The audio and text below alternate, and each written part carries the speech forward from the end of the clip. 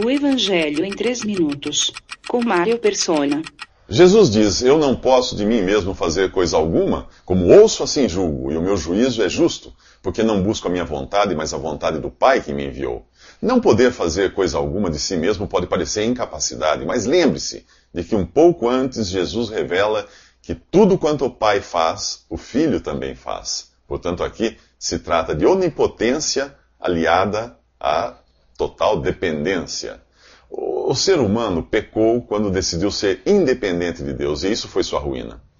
Temos agora diante de nós um homem perfeito, Jesus. Tão perfeito e dependente do Pai, que não existe entre ele e o Pai uma fresta sequer de separação. Se Deus quisesse nos mostrar como deve ser o homem perfeito, quem você acha que ele usaria como protótipo? Infelizmente, nós não somos assim. Por natureza, nós nascemos separados e independentes de Deus. Por mais que a palavra independência tenha uma conotação positiva na sociedade atual, ser independente de Deus é a pior desgraça que podia nos acontecer. Se você nunca entendeu exatamente o significado da palavra pecado, aqui vai. Pecado é independência de Deus, é fazer a própria vontade. Com base na afirmação de Jesus, já deu para você perceber que ele não tinha pecado. E nem podia pecar, por ser Deus. Para pecar, ele precisaria ser independente do Pai, o que era tão moralmente impossível quanto é fisicamente impossível que gêmeos siameses caminhem em direções opostas. Eu e o Pai somos um, diz Jesus em outra ocasião. Ele é Deus. Tão Deus quanto o Pai e o Espírito Santo. Agora pense nisto, o gabarito ou padrão para Deus aceitar alguém no céu é Jesus, o homem perfeito. A menos que você seja 100% como Jesus, não há chances de entrar lá.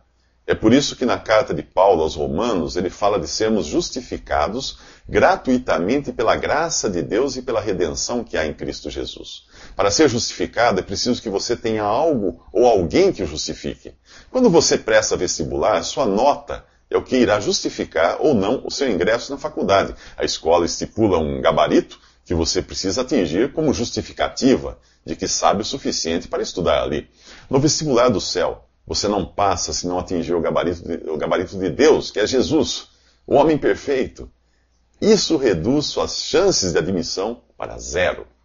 Mas você há de concordar que se o histórico de Jesus ou o seu currículo valesse para você, você seria imediatamente aceito na presença de Deus, não é? E assim é. Ao crer nele, você é purificado de seus pecados e, como dizem Romanos, é gratuitamente justificado.